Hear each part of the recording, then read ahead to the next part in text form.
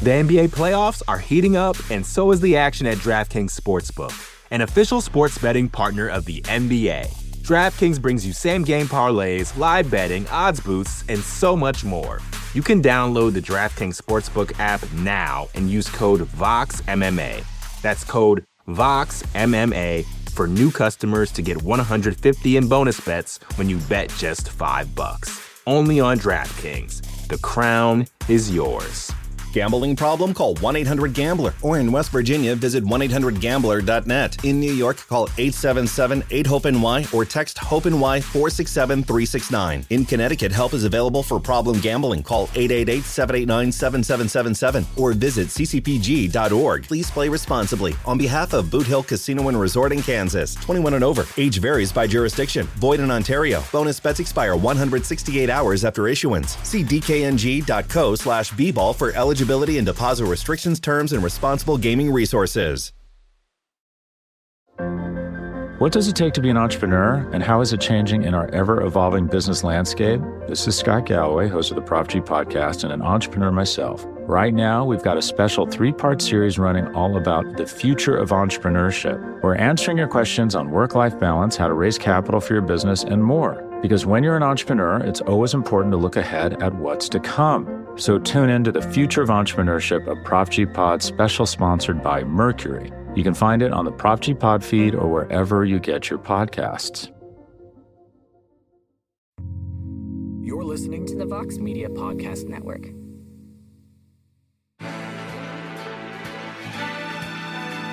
Live from MMA Fighting Studios, this is Between the Links. And now, your host, Mike Heck. Always fired up when the iconic voice of Esther Lynn introduces this program. Welcome to a brand new edition of Between the Links. It is a big week in combat sports. Apologies for the delay, but we are here, we are live, and we are on the eve of UFC 279, Khamzat Chimaev versus Nate Diaz in the main event.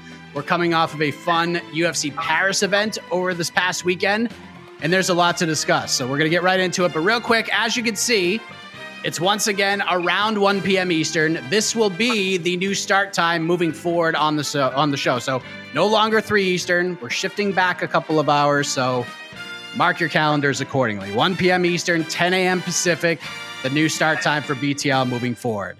Now that that is out of the way, let us introduce the panel for this week, the combatants, if you will. First, he's coming off of a victory over New York Rick last week in a very positive yet spirited affair. He's from No Bets Barred. He's from Damn They Were Good. He's Mr. No Gray Area himself. He's bringing takes so hot and spicy, you need to have a gallon of milk sitting right next to you. Jed Meshew, how are you, buddy? I am so glad I beat Rick last week just because he's coming out and on the MMA Hour, great program, parlay, throwing out Kevin Holland as a parlay piece. Come on, my guy. D-Rod, we're going to get into it. Danny Rodriguez going to do the damn thing, and Rick's going to blow up the whole MMA Hour parlay on his own. So I'm glad the fans knew the right choice to pick me, the correct decision as always. There you go. And joining us for the first time on this show, let us welcome in a pro fighter that wears a lot of hats. She's fought in the UFC, Invicta, BKFC. She was successful in her pro boxing debut last month for Gamebred Boxing, does color commentary for events such as Jorge Masvidal's Icon FC, and from the many conversations we've had over the years, one of the very sharp minds in the combat sports space. She just does it all as we say hello to Pearl Gonzalez. Pearl, how are you? How are you feeling for this program here? Hello, good morning. I am ready to kick his ass. That's what I'm ready to do. Yes. We are off to the races right off the bat. Well, let's see how this all plays out. Let's get into it. We're going to go backwards to start here because, you know, in a sandwich, the bread is an important part of the sandwich. You need good bread to make it pop, but it's the meat, the stuff in the middle that really makes it delicious. So at the top of the proverbial sandwich that is BTL, we're going to start with UFC Paris. It was a fun event. The local fighters showed out 5-0 for the French athletes, which was capped off by the former interim heavyweight champion of the world, Cyril Gane, stopping Tai Tuivasa in a super fun main event. And it looked a little bit hairy for Mr. Gane when he got caught with the big right hand and floored in the second round, but he got back up and eventually went out there and finished the fight. So Jed, we'll begin with you. This could be from the Gane side. It could be from the Ty side. What was your biggest takeaway from this fight? As I said, both of those dudes are shoe leather tough, man. Like, honestly, I came into that, and we talked about it a lot, Mike. I came into that, I gave Tai Tuivasa a very, very little chance just because Ciryl Gane's the best striker in heavyweight MMA, like, pretty cleanly. And I still think that is true. But the fact that Ty was able to find the shot, hurt him, we learned a lot about Ciryl because Ciryl was able to power through, the dim mock death touch right there. He got through, fought it out, and came back. And conversely, Tai Tuivasa, there was just zero quit in that man. We knew he was tough, but I don't think I ever knew he was that tough because even when he fought Derek Lewis, he maybe got hurt at times. He didn't get that hurt that frequently. I don't know that I've ever seen a man get hurt that many times in a fight and just continue to battle through it. I mean, the head kick that Gane landed that put a jolt through him for a minute, the numerous body shots that kept having Ty doubled over. Like I just don't understand what stitches Tai Tuivasa together because I don't even want to say a lesser man, like just any other man alive would have crumbled far sooner than he finally did after so much punishment. So, I mean, yeah, we can talk about, what's next and where these guys rank, et cetera. But for me, easily the biggest takeaway the whole weekend was both those dudes are just so friggin' tough. Pearl, what do you think? What was your biggest takeaway from Ciryl Gane's win over Tai Tuivasa?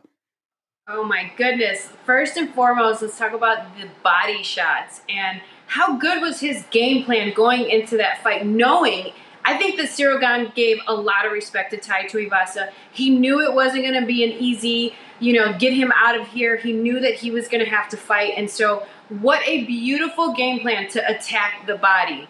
And he attacked it with his long legs, and that's the longest strike on our bodies. Ciryl, knowing that he's the longer, lengthier opponent, really utilized that to the best of his ability. So I thought that was just an absolute amazing game plan. Secondly, from Ciryl Gane, I saw his lateral movement and the way that he was moving side to side, not in and out. I mean, he did do a little bit of in and out, but more so laterally, side to side, looking and finding and searching for these angles. You don't see heavyweights move like that. Obviously, and I do agree with John here, he said that he is one of the best strikers, or if not the best striker. I agree 100% he is. But man, the game plan, the composure of Ciryl Gane in that fight, the ability to come back from that big shot that he took and stay composed and remain calm and still find these shots, find that body shot. And for Ty, geez, how many of those do you think was he ready to just crumble and lay down to? Those body shots were nasty. He was getting poked right in the sternum. And if you don't understand what that feels like, especially like when you're breathing, if you get hit with one of those, it shuts down your breathing. And so to constantly take those and bite down on his mouthpiece and still try to find shots was incredible. I knew that Ty, I agree, I thought that Ciryl was the better of the two in striking, but I also knew that Ty just needed one good shot. And if he could land that one good shot, it could be lights out. So it was a fantastic performance. All I have to say is what an exciting time right now for heavyweights, for the male heavyweight division in all combat sports. But yeah, what an incredible game plan by Ciryl to attack the body first, to break the body down, and then find the closing the show shot. Yeah, the composure isn't something that's really talked about all that much because he's coming off the loss to Francis. He's fighting in front of his home crowd, first UFC event in the area. Cool as a cucumber the entire time. So, Pearl, things are now very interesting. You talked about the state of the heavyweight division. It's in a decent spot, but it's also a little bit in shambles right now because there's so many unknowns, right? What's Francis going to do? Is he going to resign? What's going on with the belt? What's going on with John Jones and Stipe? There's a lot of questions, and the UFC has pretty much set up this sort of mini contendership Grand Prix with Gane and Tuivasa and Tom Aspinall and Curtis Blades. And Blades beat Tom Aspinall. Not what anyone wanted to see with Aspinall's injury, but it is a win. So naturally, the direction should probably be Ciryl Gane versus Curtis Blades next. But Gane has been no-selling it, saying he wants a title shot. he doesn't seem at all interested in any way, shape, or form with fighting Curtis Blades next. Do you think Cyril really has a leg to stand on here? Do you think it's definitely Curtis Blades and he doesn't really have a choice here? Or do you think the UFC might go in a different direction? I think that it makes a lot of sense for Curtis Blades and Cyril Gane to fight, especially due to Cyril's last fight against Ngannou when Ngannou out-grappled him and won the fight via grappling. And we know that Curtis Blades is one of, if not the best wrestlers / grapplers in this division. So it makes a lot of sense to give not only Curtis Blades that opportunity because he's deserving, he's been winning, he's been putting on great performances, but to see if Cyril learned from that last test that he had in which he didn't win that test. He didn't pass the test, so to speak. But at the same time, you have Jon Jones that is really teasing here. I love that fight of Cyril and Jon. I mean, I think that those are two incredibly talented, very knowledgeable strikers, and to see those two would be a striking clinic for the world to kind of watch and see how that plays out. But it is the division is in there's a lot of questions, but that's what I think makes this so exciting because there's so many different matchups that you can make. And then when Aspinall comes back, seeing him, I think that I would like to see him fight Curtis Blades and see how that fight plays out. We didn't get to see anything in that fight. So there's a lot of questions that need to be answered, which makes this so exciting.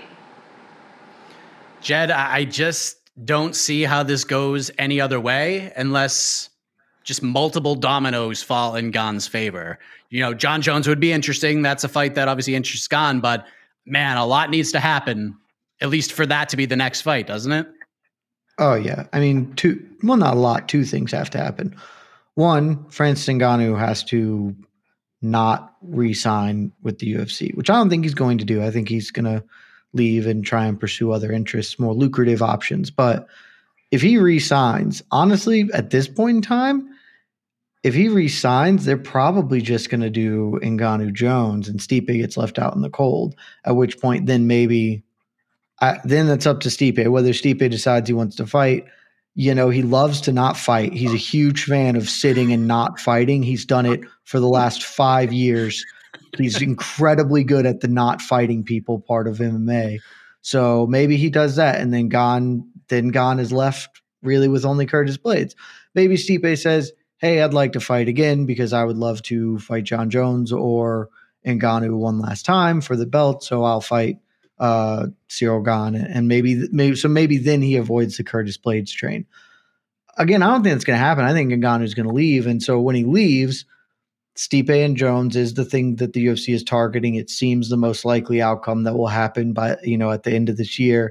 So they'll make that fight, and then Gane's just left with the only guy to fight being, unless like something crazy happens in the next month or so, or Stipe decides to not fight Jon Jones, then maybe Gane can step in there as an interim title fight. But I think he's just going to be forced to fight Blades, and I hate that. I hate that so much. It's a great fight, 2 top 5 heavyweights, etc. That's fine, but it's among the least interesting ways you could match up all of these different action figures. Like if I had my druthers, I would say let's do Stipe Gane. That fight is far more compelling to me, and let's do Blades Jones or Blades and Gane. Like any other way that you want to match up those 4 to 5 people, I would prefer it. But I don't think that's what's going to happen. I think Curtis Blades is going to wrestle the crap out of Cyril Gane, and then Gane's going to have to get 2 more wins to get back in the title conversation. And Curtis will still be 5 wins away from a title shot because the UFC has no interest in getting him the belt, despite the fact that he may well be the best heavyweight in the world. So I hate that this is how it's going to happen, but it really feels like this is how it's going to happen. Last thing before we move on, I do want to spotlight the incredible performance from Robert Whittaker against Marvin Vettori. Masterclass is a word that was thrown on a lot, and I actually think that's the right word to use here. This guy is just so good. He is the second best middleweight on the planet right now. It is unarguable. I know Alex Pereira could shift the conversation at MSG if he beats Adesanya, but right this second, Robert Whittaker is the second best middleweight in the world. But what we do know, Jed, is that Adesanya has 2 wins over Robert Whittaker. One was a very competitive fight. One was an absolute blowout. But we saw what a great performance from a former champion can do following a second loss to the champion, i.e. Max Holloway. So how in the hell do we matchmake Robert Whittaker now? Because obviously if Pereira wins, that changes things. But if he doesn't, what do we do? I think Max Holloway is a really interesting thing here because a lot of people, my recently defeated foe, New York Rick, I'll watch this guy. I will watch Izzy and Whittaker fight a million times. I said the same with Max and Volkanovski. That fight just happened. Do we forget the world-class ass-kicking Volkanovski handed Max? Like, I was one of the guys coming into that fight was like, that's fine. You want to do it? Sure. But like, Volk's won twice. He's the better fighter. He's going to win a vast majority of these fights. I don't care if Max high rolls one. If we give him 10, he'll probably win one because he's a damn good fighter. But like, this is how the cookie crumbles. Exact same scenario. Like, it's identical. If Adesanya and Whittaker fought 10 times, Izzy's going to win 9 of them. And that's not a knock on Whittaker. It's a bad style matchup for him. And Izzy is just a better fighter than him. And there's nothing wrong with being the second best guy in the world at something. It's genuinely incredible. You are better than 7 billion other people. That's okay. If they run that fight again, fine. I'll watch it because it's high-level MMA. They're both very compelling fighters. I don't care at all. Like, I would be content if we never got a third one. I don't feel we need it. I know how that story goes.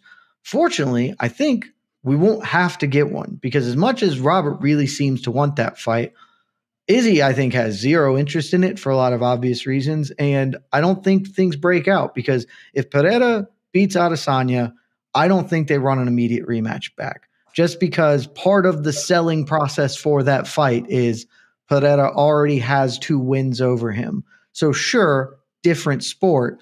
It's a tougher promotional thing to be like, I know we sold this as this guy's beat him twice, and now he's beat him in MMA. So he's actually 3-0 in a very, very similar discipline to this dude. Let's run it a 4th time. I think they'll just give Whittaker the middleweight title shot if Pereira wins. And I've been saying it for a long time. I think if Izzy wins, I think he's done. He has nothing left to prove at middleweight. He's beaten all of the guys. This would be the clear and perfect capstone for his middleweight career, saying, all right, I've beaten everybody in the top 5. I beat the guy that people thought could beat me, that had beat me before. I'm done. I'm moving up to 205 because he has said when he wants to go up, he's going to do it right this time. He's going to add on the weight and truly leave 185. So in either of those scenarios, I think Whittaker gets to fight for the title, summer of next year, and without us having to do Izzy Whittaker 3. So hopefully that's what happens because I'll be way less excited if it's just like, all right, well, Izzy's going to tune up Whittaker again for a 3rd time. What do you think, Pearl? If you had the magic pencil here, how are you booking Robert Whittaker next? You know what I think that just excites me a little bit is what about Paulo Costa versus Whittaker? Paulo looked amazing in his last performance. And then we have Robert Whittaker, who looked fantastic. You see that he's improving every single fight. I agree. I don't think the Izzy fight makes a lot of sense right now, although I'll watch. I'm going to tune in if they do decide to fight. Pereira's here. We really do need to figure out what happens between Izzy and Pereira. That's an exciting fight, yes. But I also, where does Paulo play in this role? I mean, he's on a roll right now. If you ask me, as far as just his marketing, he looked fantastic in his last performance. You know that he's got his weight under control, and he just seems like he's really dialed in. So I like that fight. I think that's an exciting one, and it's a fan-friendly fight. So I wouldn't mind seeing Whittaker versus Costa. Yeah, that'd be a good one. I suggested an interesting option on to the next one where if things are held up for a little bit of time at welterweight and middleweight after, depending on what happens this weekend, Whittaker versus Khamzat Chimaev would be a lot of fun because Whittaker would clearly get a title shot with a win against whoever is the champion, whether it's Adesanya or Pereira or whoever. And Khamzat would be the number 1 contender in 2 divisions. And that's just too much fun in my eyes. But we'll see what happens. Let's move on to Mr. Chimaev a little more, shall we? He's one half of Saturday's main event, UFC 279. The point for round 1 goes to Jed Bashu. It's 1-0. Oh, Oh, jeez. Pearl obviously hasn't watched the program before because, as most of you who are regular watchers and viewers of the program know, that my points don't mean anything. It all comes down to the end, and this is just for pomp and circumstance, if we're being honest. Just an excuse to play the sound bites. But the NBA playoffs are heating up, and so is the action at DraftKings Sportsbook, an official sports betting partner of the NBA. DraftKings brings you same-game parlays, live betting, odds boosts, and so much more. Don't miss out as the NBA postseason winds down. And new customers to DraftKings can bet $5 to get $150 in bonus bets instantly. You can download the DraftKings Sportsbook app now and use code VOXMMA. That's code VOXMMA for new customers to get $150 in bonus bets when you bet just $5. Only on DraftKings. The crown is yours. Gambling problem? Call 1-800-GAMBLER. Or in West Virginia, visit 1-800-GAMBLER.net. In New York, call 877-8-HOPE-NY or text HOPE-NY 467-369. In Connecticut, help is available for problem gambling. Call 888-789-7777 or visit ccpg.org. Please play responsibly. On behalf of Boot Hill Casino and Resort in Kansas, 21 and over. Age varies by jurisdiction. Void in Ontario. Bonus bets expire 168 hours after issuance. See dkng.co/bball for eligibility and deposit restrictions, terms, and responsible gaming resources. What does it take to be an entrepreneur, and how is it changing in our ever-evolving business landscape? This is Scott Galloway, host of the Prop G podcast and an entrepreneur myself. Right now, we've got a special 3-part series running all about the future of entrepreneurship. We're answering your questions on work-life balance, how to raise capital for your business, and more. Because when you're an entrepreneur, it's always important to look ahead at what's to come. So tune in to the Future of Entrepreneurship, a Prop G Pod special sponsored by Mercury. You can find it on the Prop G Pod feed or wherever you get your podcasts. all right, so we are almost here, everybody. It is Thursday as we're doing this. Khamzat Chimaev versus Nate Diaz this Saturday, scheduled for the 5-round welterweight main event, UFC 279 Las Vegas. A lot to unpack here because obviously it's Nate's final fight in this deal. Chimaev's the 11-0 killer. He's a massive favorite. I just looked, the betting line was back up to minus 1150 the last I checked. So Pearl, I talked about this morning. There's a difference between intrigue and excitement because with the storylines involved here, there's a lot of intrigue. From most, not a lot of excitement because as the betting lines suggest, the majority of people feel that Nate is just going to go in there, he's going to get trucked by Khamzat Chimaev, and that the UFC is just essentially putting him out to pasture. But this is MMA. As we've seen in the sport many times, crazy, out of the blue things can happen. So I'll ask you, I'm sure you're intrigued by all of this, but are you excited for it as a fight fan? Are you counting down the seconds to Khamzat Chimaev versus Nate Diaz? I am. I'm excited because I want to see how Nate Diaz plays this out, right? Is he going to come in? Is he going to be super gangster? Is he going to sit back? Is he going to put a lot of pressure on Khamzat? Is he going to get knocked out immediately? Is he going to find some way to get to some leg or limb or back and try to and potentially create a submission attempt for himself? It's a very interesting place. Is Khamzat going to kind of sit back and not grapple and just let them two bang it out a little bit? It is an exciting place. And I'm a big Nate Diaz fan. So in this fight, like I want to believe that Nate can pull something off because as you said, anything can happen in MMA. It really can. And what I think makes it interesting is what Nate said yesterday when he said, fuck it, let him beat me, right? Or whatever his words were. He's accepted that there's nothing, like he can't lose because he's already the underdog. He's already being looked at as going to lose. And for me, that makes a very dangerous opponent because you remove all of the fear of losing when you're like, all right, let him beat me. Let him win.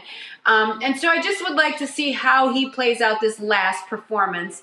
I'm excited for it. I am. I'm excited for Nate Diaz. Jed, for those who have been paying attention to our programs since this fight was announced, we've heard your thoughts. And typically with fights like these, the taste can be a little sour at first, and then we get to the card, and then the fight week comes, and slowly but surely, the anticipation builds, right? We had the media day yesterday with both guys. We're going to have a press conference later on. Both guys are scheduled to be there. We're 2 days away. Are you feeling the energy? Are you getting that good juju the closer we get to Saturday, or not so much? No, this fight never had a chance to get me excited. I'm honestly not even really morbidly curious. And on No Bets Barred, great program, my podcast co-host Connor Burks, he's pumped, and so I recognize that other people are excited. They're interested. They may, everyone feels like we mostly know what's going to happen, but there is some intrigue certainly for a lot of people out there. It's just not for me. I think I have one question about this fight, and it's a question that I don't need to watch to be answered. I could comfortably get the news the next day and be okay with it. But because the only question is, does Nate try? Like if Nate goes out, I've been saying for months, honestly for about a year now, that the funniest and best possible way for this situation to resolve itself is for Nate to walk out and tap immediately. As soon as the horn starts, just look at Dana White cage side and tap the mat 3 times and give up. And then he has fulfilled his contractual obligation. This entire farce of a pony show is done. He's free to do the things he wants to do, and we can all move on with our lives. And he's firing a big metaphorical 2-finger salute to Dana on his way out. It's an incredibly Diaz way to end things. It would be hilarious. A lot of fans would hate the hell out of it. It would give me more joy than probably anything this sport has ever done. I think that's probably not likely to happen, though. He's probably just going to go out. He's going to fight. He's going to lose. And it's going to be sad. And it's all going to be very dumb. This is all entirely needless. And this fight isn't for anyone. Who is this fight? This fight is for Dana White. It's the only person this fight is for. Is for him to send Nate Diaz out with a loss, because that's the kind of petty individual that he is. And maybe it's good business. I frankly don't think it has any relevance to his business, but certainly some people are going to come gunned up for him and be like, this is just smart promoting or whatever. This is just, all this does is make me feel bad. It makes me not want to buy this pay-per-view. I don't care. I know how this fight is going to go. If Khamzat decides to stand up, he's still probably going to win the damn thing. And he's probably not going to. He's just going to tackle Nate Diaz and beat the hell out of him from on top. And I'm going to be sad that we watch this guy that we all respect so much and is beloved have to do this because of the structures of MMA, because of the way fight promotion works and the iniquities between the UFC thing, the entity of the UFC, and the fighters that generate profit for it. And so there's no way for me to be amped about this fight. Like it's not an interesting fight. It is mostly a terrible, sad fight. And the only way that I will ever be like, oh shit, I was all the way wrong, is if Nate Diaz pulls out a miracle. And he's not going to, so it doesn't like that. That's the only good outcome here, is Nate Diaz pulling out a miracle. Everything else is going to make me feel like a worse person for being involved in this. All right. So you both said some interesting things that I want to jump on. I'll start with you, Jed, because Nate talked to the media day. He's got big plans moving forward. I think we've been talking about it for a while. This seems very obvious. Seems like Jake Paul will be an option at some point down the line. Of course, Jake is fighting Anderson Silva next month. He's got this new promotion that he just announced. And he's a freaking megastar. He wants to be a bird, Jed. He wants to spread those wings. And a win, like you said, would be freaking incredible from a storyline perspective. But if he does that, maybe the UFC tries to keep him around. They back up the Brinks truck. I don't think that's going to happen. But I guess my question is, after hearing what both of you just said, Jed, can Nate really lose here? Like, he can lose the fight. He can get dominated. But very few expect him to win. He's already got a foot out the door. Most people understand what is happening here. Can he lose at all, stock-wise, outside of just getting a red mark on his Tapology page? I can't lose stock-wise, which is part of why this is so fucking stupid. Like, there's the idea of I'm going to send Nate out on a loss, or we're going to try and boost Khamzat up with a win over Nate.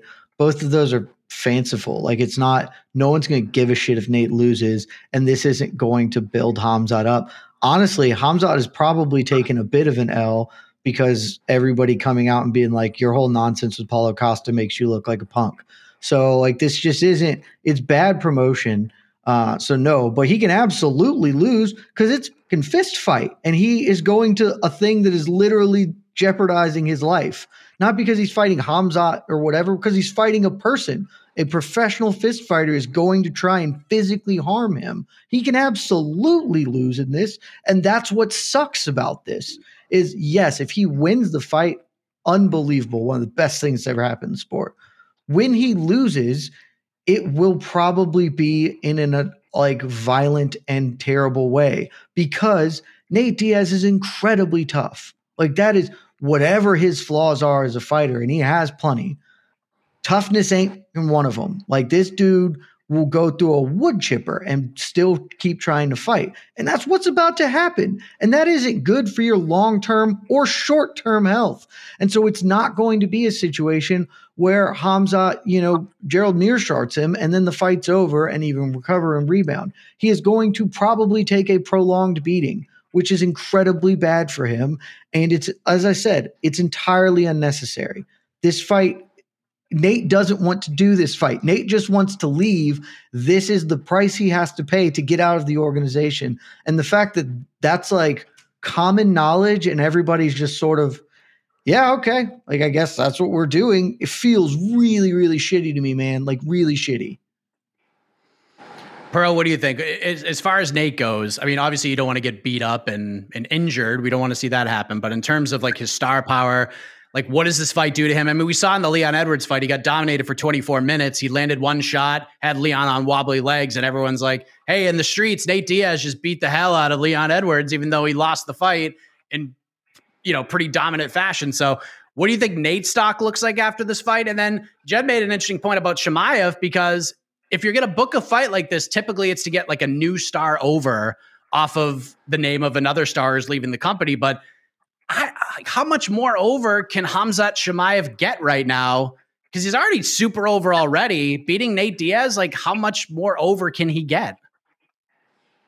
First let me say, Jed, I called you John earlier. I'm sorry. It's tough. He is tough. You're tough. I disagree, though. I think that there's a lot to win in this. First and foremost, anytime you're the main event for the largest organization in the world, that's huge. The amount of traffic you get, the amount of eyes you get on you, the features that they're putting out there, all the embeddeds, it's huge for Nate. Then you have Khamzat, and Khamzat's his people and his following that are tuning in, that are obviously, everyone thinks, oh yeah, he's going to win, but Nate's taking this fight because he's a fighter and he likes to fight. Yes, there's the whole thing of getting out of the contract, but like, if not too long ago, Nate was talking about fighting Francis Ngannou, and he was calling out Khamzat and saying how he wanted any fight. I just want to fight. So this is the fight, and I think that the whole Khamzat, I'm a gangster, which he is. I've never seen someone sit on top of a cage waiting for their opponent to enter the octagon. There's a lot of fun things that make this fight exciting, and also make it for both of these gentlemen to win. Both of them are exposing each of their followings and their what's the word?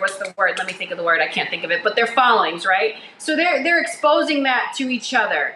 And then Nate announces his real fight promotion. That's huge for this fight week. That's going to help him build. So absolutely. And yes, he gets out of his contract, whatever that may be. He said he might come back. I mean, for as much as he said yesterday, he also said he doesn't know if he's coming back. So there is that he might come back. And if you really think about Nate Diaz's whole entire career, he hasn't really been the easiest to get along with and to do business with. And he's always kind of been fuck you to everyone. And so a lot of this makes some sense to me. And I think it is. If Nate can pull a freaking rabbit out of his hat and do the impossible this weekend, which is very, very possible. Because, I mean, look at Juliana Pena and the Amanda Nunes. It could very well happen because this is the fight game. This is what makes the fight game so exciting. If he can do that, now he's the GOAT. Now he's now he's immortal in a sense. And he's that gangster that we all hope and wish to see this weekend. And if Khamzat wins, and he wins in a fashion where he makes this fight very fun and it makes it exciting, then yes, his stock rises as well. So I think for both of these gentlemen, it is a win-win situation. For either of them, it also puts them both in a main event spotlight, which helps their platforms grow. So yeah, that's my take on this. It's a lot of positivity.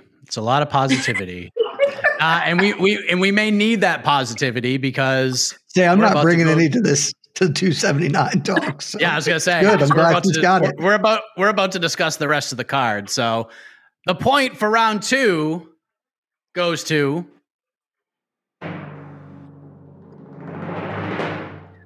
I'm anointing her the queen of positivity, Pearl Gonzalez. It's 1-1, trying to get people fired up. I think she sold a couple of pay-per-views with that little speech right there. I respect the positivity. Yes. The positive. Yeah. So all right, let's head to the rest of the card. And I hope you have that positivity handy, Pearl, because Jed, we'll start with you. We'll have to start off in a different way because you have been very critical of this card from Jump Street, and you've not been alone on this, and understandably so. We do have the addition of Tony Ferguson, who's fighting Li Jingliang in his welterweight return. It's a head scratcher, but Tony's on the card. People like Tony Ferguson. Kevin Holland, Daniel Rodriguez matchup, super duper fun. Love that fight. Irene Aldana, Macy Chiasson, fun fight. There are stakes involved. The rest of the card, yes, there's some fun fights, but comparatively speaking, as far as past UFC pay-per-view cards, this is certainly not the best on paper that we have seen this year. Now, having said that, that doesn't mean that this won't be a good watch. I'm not saying this card's going to stink, don't watch it. There's a very good chance we come out of this saying, see, this was fun after all. But, Jed, the closer we get to Saturday, has your stance changed at all? Are you viewing this card, at least a decimal point for your grade? Has it gone up at all? It's gone up very, very slightly over the past couple of months. I mean, the Kevin Holland, Daniel Rodriguez fight is awesome. So that just helps the fight card a lot because that fight is, I mean, I would love that to be the main event. That would rule. I would watch the hell out of 25 minutes of those two dudes going at it. The Tony Ferguson Leach fight is awful, and I don't want to talk about it because it's bad. But there are some other things like Hakeem Dawodu, Julian Erosa should be pretty fun. Love me some Jailton Almeida. That dude appears to be a very, very, very legitimate prospect.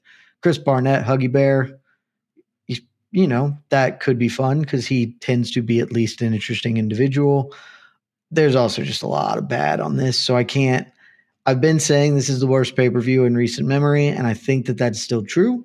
But there are at least some things that are better. The Kevin Holland, Daniel Rodriguez fight is doing a lot of heavy lifting to make me not like actively be like, you shouldn't buy and watch this fight card because that fight is incredibly fun. But I still think it probably is the worst pay-per-view in the past year or two. Pearl, what do you think of this lineup as a whole, start to finish? I mean, we're paying for the main card, right? Fans are going to be ponying up $75 for it. The main card is not all that bad. But when we look at start to finish, 6 p.m. Eastern on, what do you think of the full lineup?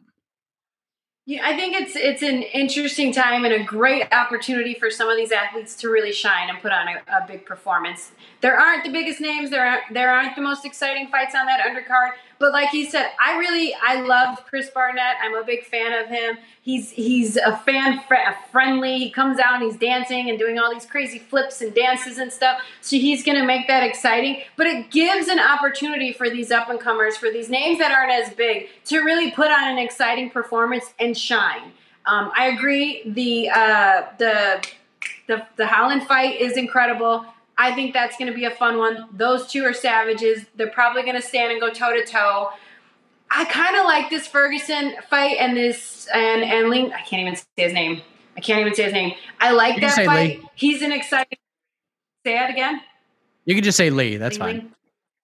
Lee. Yes, Lee. Lee. I'm going to say the last name. But Lee, he's tied for some of the most knockouts. He's got a nasty right hand. He's an exciting fighter. He's in his losses. He has 3. In those 3, 2 of those were by submission and rear naked. And so that gives to me Tony this opportunity, who hasn't been performing as well as we've all wanted him to. It gives him an opportunity to kind of to bring back some of that Tony Ferguson. And he is creative on the ground. He is creative in his grappling. So to see if he can get past the hands and kind of close that distance and get his hands on Lee and potentially get some sort of fun submission, I think that would be huge for him. And I think that it's very much needed. So that fight excites me as well. But yes, the undercard isn't the biggest names, but it gives these younger athletes, these up-and-comers, the opportunity to shine. I want to bring this question to you because you are a pro fighter. You have been in the ring. You've been in the cage. This was brought to me this morning on our Twitter Spaces show, talking about Tony Ferguson, because he's had a rough go of it at 155, bad knockout loss to Michael Chandler in May, and he's coming back up 4 months later after that knockout to fight Li Jingliang. So from a fighter's perspective, and you can interpret this question in whatever way you'd like, what is Tony Ferguson fighting for on Saturday? What is at stake for him at this point in his career? I think it's ending on that note. As a fighter, as an athlete, you believe that you are the best, and you never want to go out on a losing streak like he has on some of these performances. I mean, not too long ago, very shortly ago, a couple years ago, he was, deemed one of the greatest ever, and he was on this huge, lengthy, long win streak. And the other thing with Tony is he's an athlete.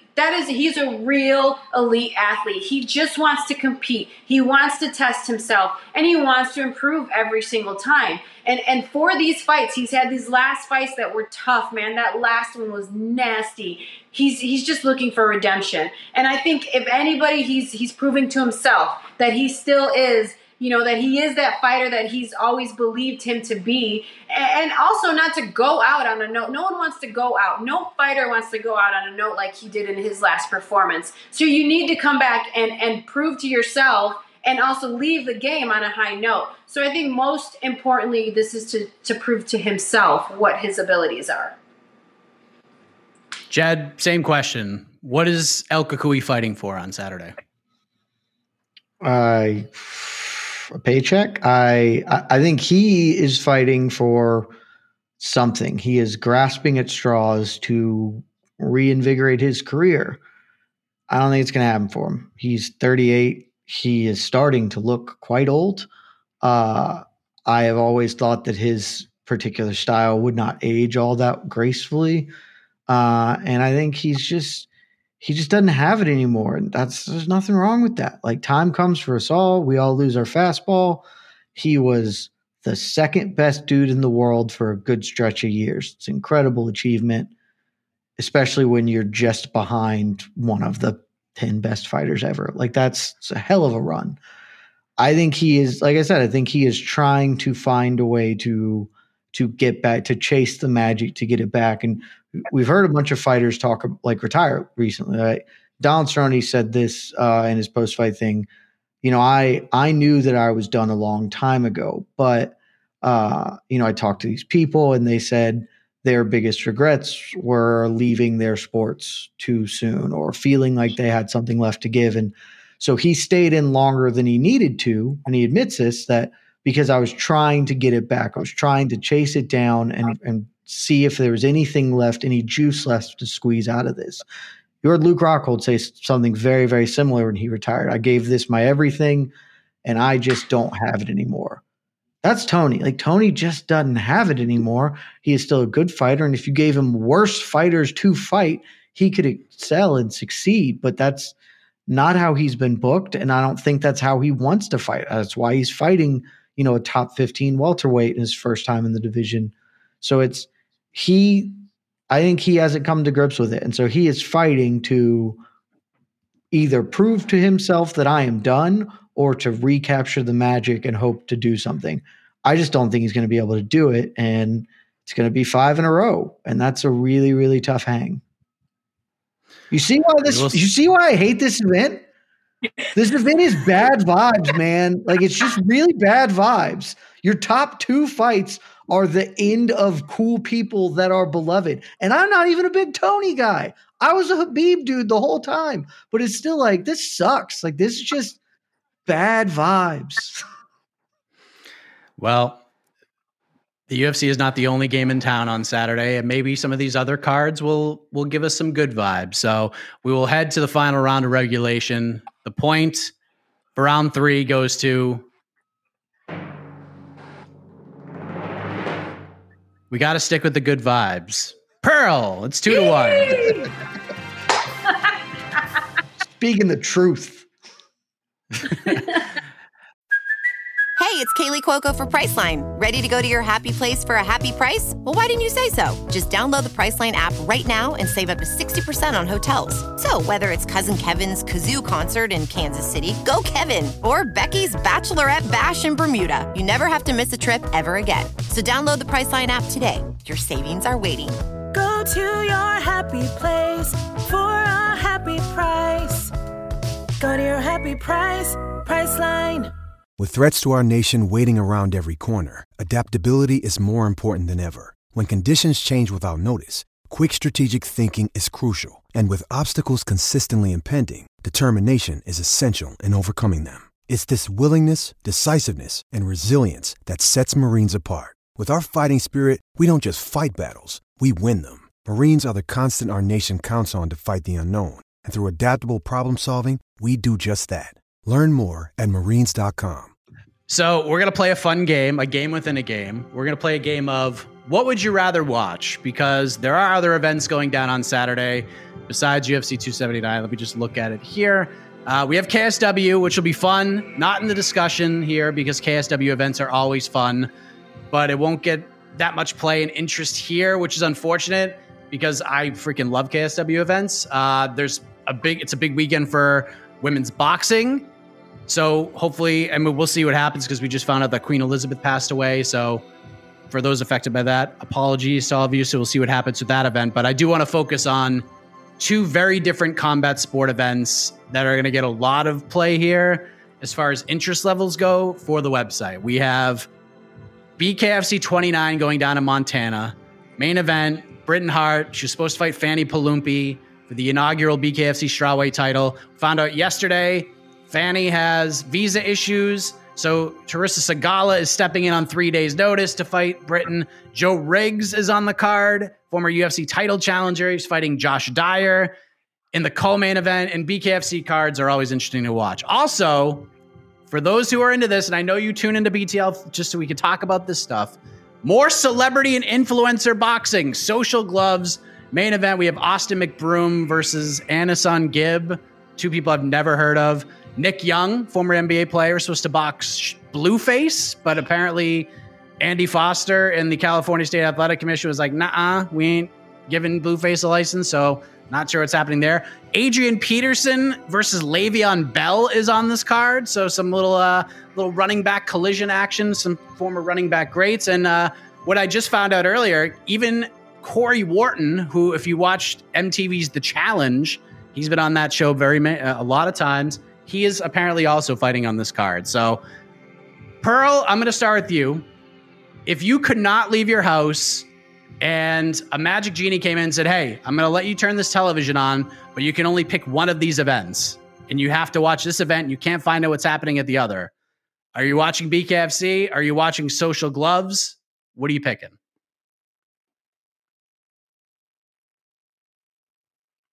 She's stoic. Stoic with the question. All right, Jed, we'll go to you. Yeah, frozen by my downerisms. I'm really glad I get to go first because I don't think it matters. I think she's going to pick BKFC, but if she didn't, that would suck. The answer is Social Gloves. I don't think it's particularly close. I'm not one. When Britain Hart's cool. But I'm a lot less interested in Britain Hart versus somebody on 2 days' notice. And when the next best selling point you have is Joe Diesel Riggs, the fight master himself, that's just continuing the bad vibes train because Joe Riggs still fighting in the year of our Lord 2022. I'm good. I don't need that in my life. I am not here to tell you that Social Gloves is good. I will also say, Mike, you definitely know who, and I don't know if I'm pronouncing this right, but Anderson Gibb is, just because he's responsible. He is the first man Jake Paul defeated in professional boxing. Oh, yes. That dude. So he's responsible for all of that magic that has happened. I don't know who the hell Austin McBroom is. I don't really care about it. But I said this I think it was last weekend that I was covering whatever the other unboxing thing that was. And I'm not here. It's bad fighting. Like, it's obviously bad fighting. Some people are very interested in it. I am not in general, but I would be lying if I said I didn't have some kind of morbid curiosity and interest, because you got to think about it like this, right? When we watch MMA, we're watching elite fighters do elite things at the best of the best, high, as Jose Youngs likes to say, world-class competition. And that's great. And I respect the hell out of that.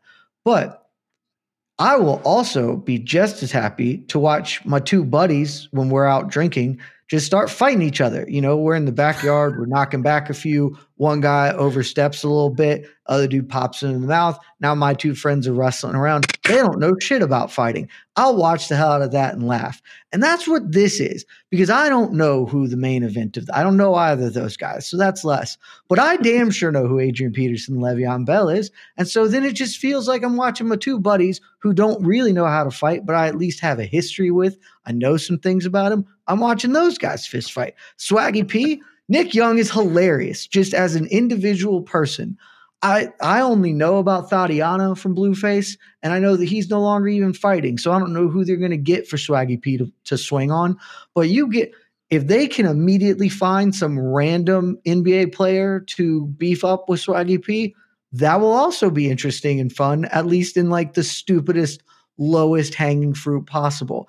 And then, reality stars, Cody Warren, baby, challenge. Let's go. Like, these are people that I at least have some tacit understanding about, as opposed to the randos who are fighting BKFC undercards. And I don't have to appreciate quality fighting. I can just laugh at the absurdity of it all. So give me Social Gloves all day long. That is going to be a hot take and no one's going to respect it, but I don't care. Influencer boxing is a thing now, and y'all just better get on board. All right. You heard the Social Glove side of the argument, Pearl. Are you on Team Social Gloves as well, or are you tuning into BKFC if you could only pick one? I definitely would rather watch Social Gloves than BKFC. I think that the main event there's a little interest in the BKFC.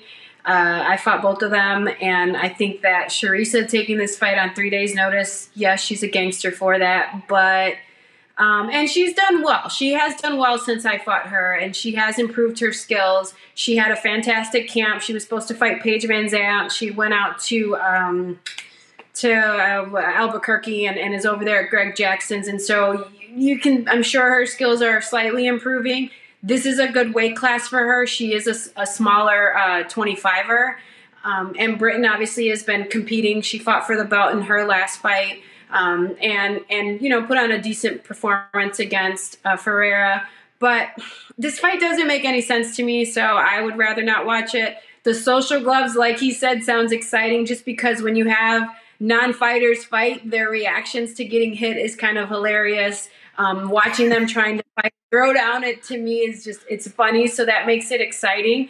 But I think what I'm most excited for is the women's boxing, man. That's a big night for women's boxing. You've got two big championship belts on the line. Michaela Mayer versus Alicia Baumgartner. That's going to be a bomb fight. And then obviously you've got Clarissa Shields.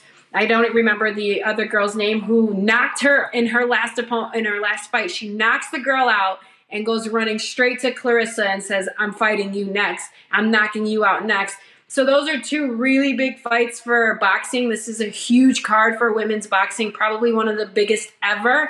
That makes it really exciting. I'd rather watch that than either Social Gloves or BKFC. All right. Let's get the two shot. We heard the arguments. The point for round 4 goes to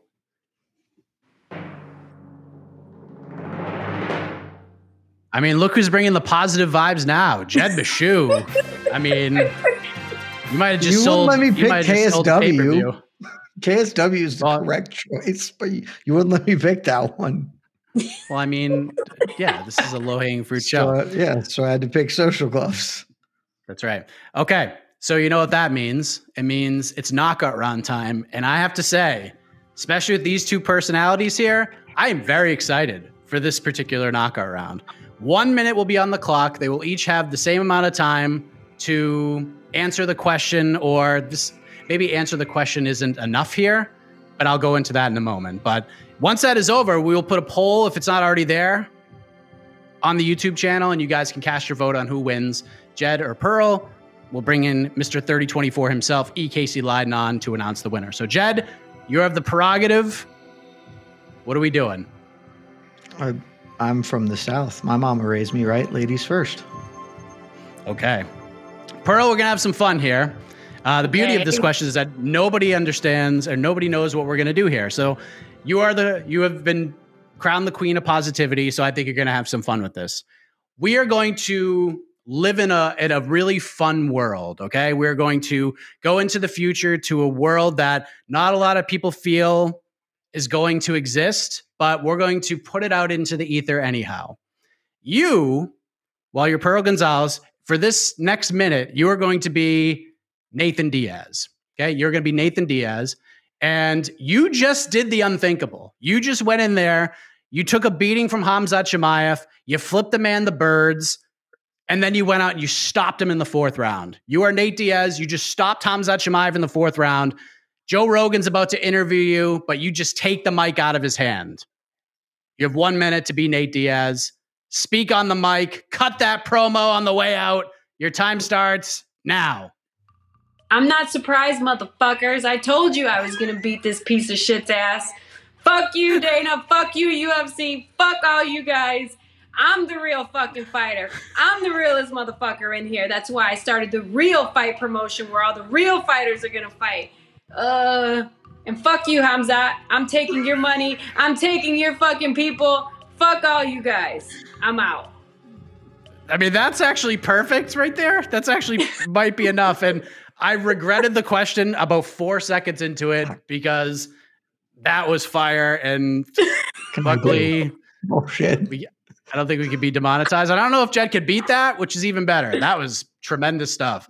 All right, Jed. I mean, listen, these are the rounds you shine, but oftentimes in this game, when you have the champion's prerogative, sometimes it's great to go first. Sometimes it's great to go second. You pass it on. You're probably regretting it right now. So super regretting going second. You just did the unthinkable. You just beat Khamzat Chimaev. You have the microphone in your hand. Go.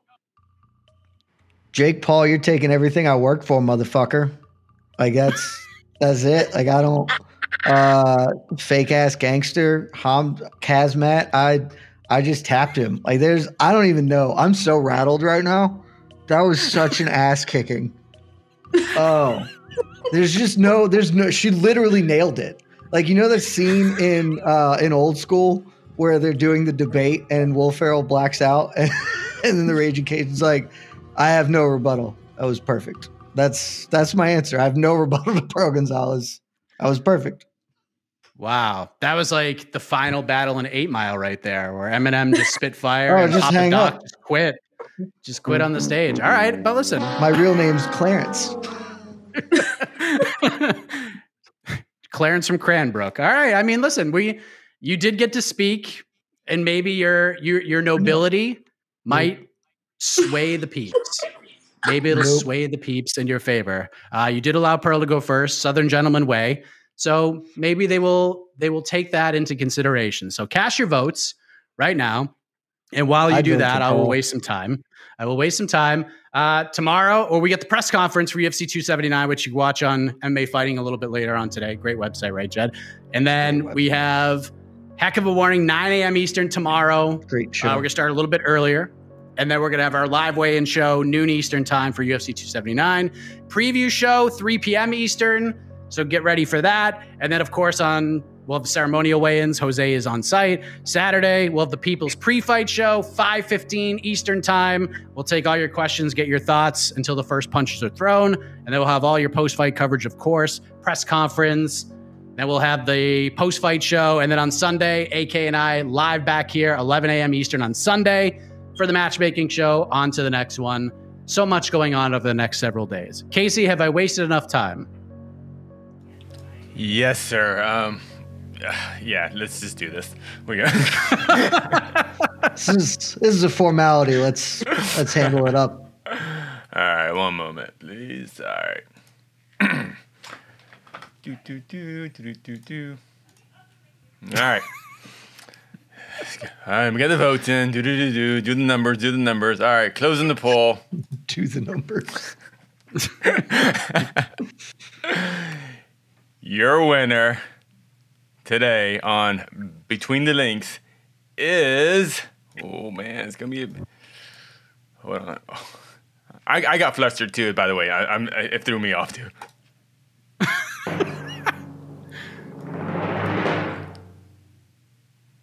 The queen of positivity, Pearl Gonzalez. There we go. I mean, it was almost a forfeiture at that. It was ridiculous. Why am I here? Why do I get paid? Why do I get paid for this? This is any monkey can do this. Clearly, Pearl won. Jeez. Wow. Well done, Pearl. Thank you for joining us. You don't get any money for the win, but we do give you 30 seconds to take the floor and talk about whatever you want to talk about. Good, bad, indifferent, MMA, something you want to plug for yourself. The floor is yours. Oh my goodness. I just want to say thank you, and make sure you guys tune in. Jorge Masvidal's next Icon show will be in Savannah, Georgia, October 15th. Incredible show. We have Ilya Topuria brother saying hello to the world and coming in and making his U.S. debut, which will be absolutely huge. Alex Topuria fighting. So tune in. We've got some big fights coming. That's it. I love how you said the magic words. You said the magic words, Pearl. Savannah, Georgia, baby. I can run to Savannah, Georgia in like a half an hour right now. So I'm very excited. There's a very good chance I will be in the building for that. Jed, your thoughts on what just transpired? I'll go. Being from Savannah, got a lot of friends and family. That sounds fun. I rarely believe that I lose this show because I don't. I mostly beat the hell out of anyone put across from me. I'll take this one. I will take this L. Well done, Pearl. Wow. Thank you. Pearl Gonzalez just humbled Jen Bashu. I didn't think. I feel a lot like Marvin Vittori right now. Where I pick up the mic in Italian. Hey guys, sorry, he's really good. My bad. Like that's it. I know Marvin Vittori very well right now. Wow. Well, with that said, Casey, you could hit the music. You could hit the exit tunes. Try to hit the post like an absolute savage. But thank you for joining us. Big weekend ahead of us. UFC 279. All the coverage from multiple events on Saturday you can find right here on MMAfighting.com. We'll be back next week, 1 p.m. Eastern. We'll do it again. So for Jed Bashu, Pearl Gonzalez, our new champion, Casey Leiden on the ones and twos, the iconic voice of Esther Lynn. Maybe we'll take you home. I am Mike Heck. We'll see you back next week Between the Links. Good night, everybody. This has been Between the Links, an MMA fighting production on the Vox Media Network. You're listening to the Vox Media Podcast Network. The NBA playoffs are heating up, and so is the action at DraftKings Sportsbook, an official sports betting partner of the NBA. DraftKings brings you same-game parlays, live betting, odds boosts, and so much more. You can download the DraftKings Sportsbook app now and use code VOXMMA. That's code VOXMMA for new customers to get $150 in bonus bets when you bet just $5. Only on DraftKings. The crown is yours. Gambling problem? Call 1-800-GAMBLER. Or in West Virginia, visit 1-800-GAMBLER.net. In New York, call 877-8-HOPE-NY or text HOPE-NY 467-369. In Connecticut, help is available for problem gambling. Call 888-789-7777 or visit ccpg.org. Please play responsibly. On behalf of Boot Hill Casino and Resort in Kansas, 21 and over. Age varies by jurisdiction. Void in Ontario. Bonus bets expire 168 hours after issuance. See dkng.co/bball for eligibility and deposit restrictions, terms, and responsible gaming resources. What does it take to be an entrepreneur, and how is it changing in our ever-evolving business landscape? This is Scott Galloway, host of the Prop G podcast and an entrepreneur myself. Right now, we've got a special 3-part series running all about the future of entrepreneurship. We're answering your questions on work-life balance, how to raise capital for your business, and more. Because when you're an entrepreneur, it's always important to look ahead at what's to come. So tune in to the Future of Entrepreneurship, a Prop G Pod special sponsored by Mercury. You can find it on the Prop G Pod feed or wherever you get your podcasts.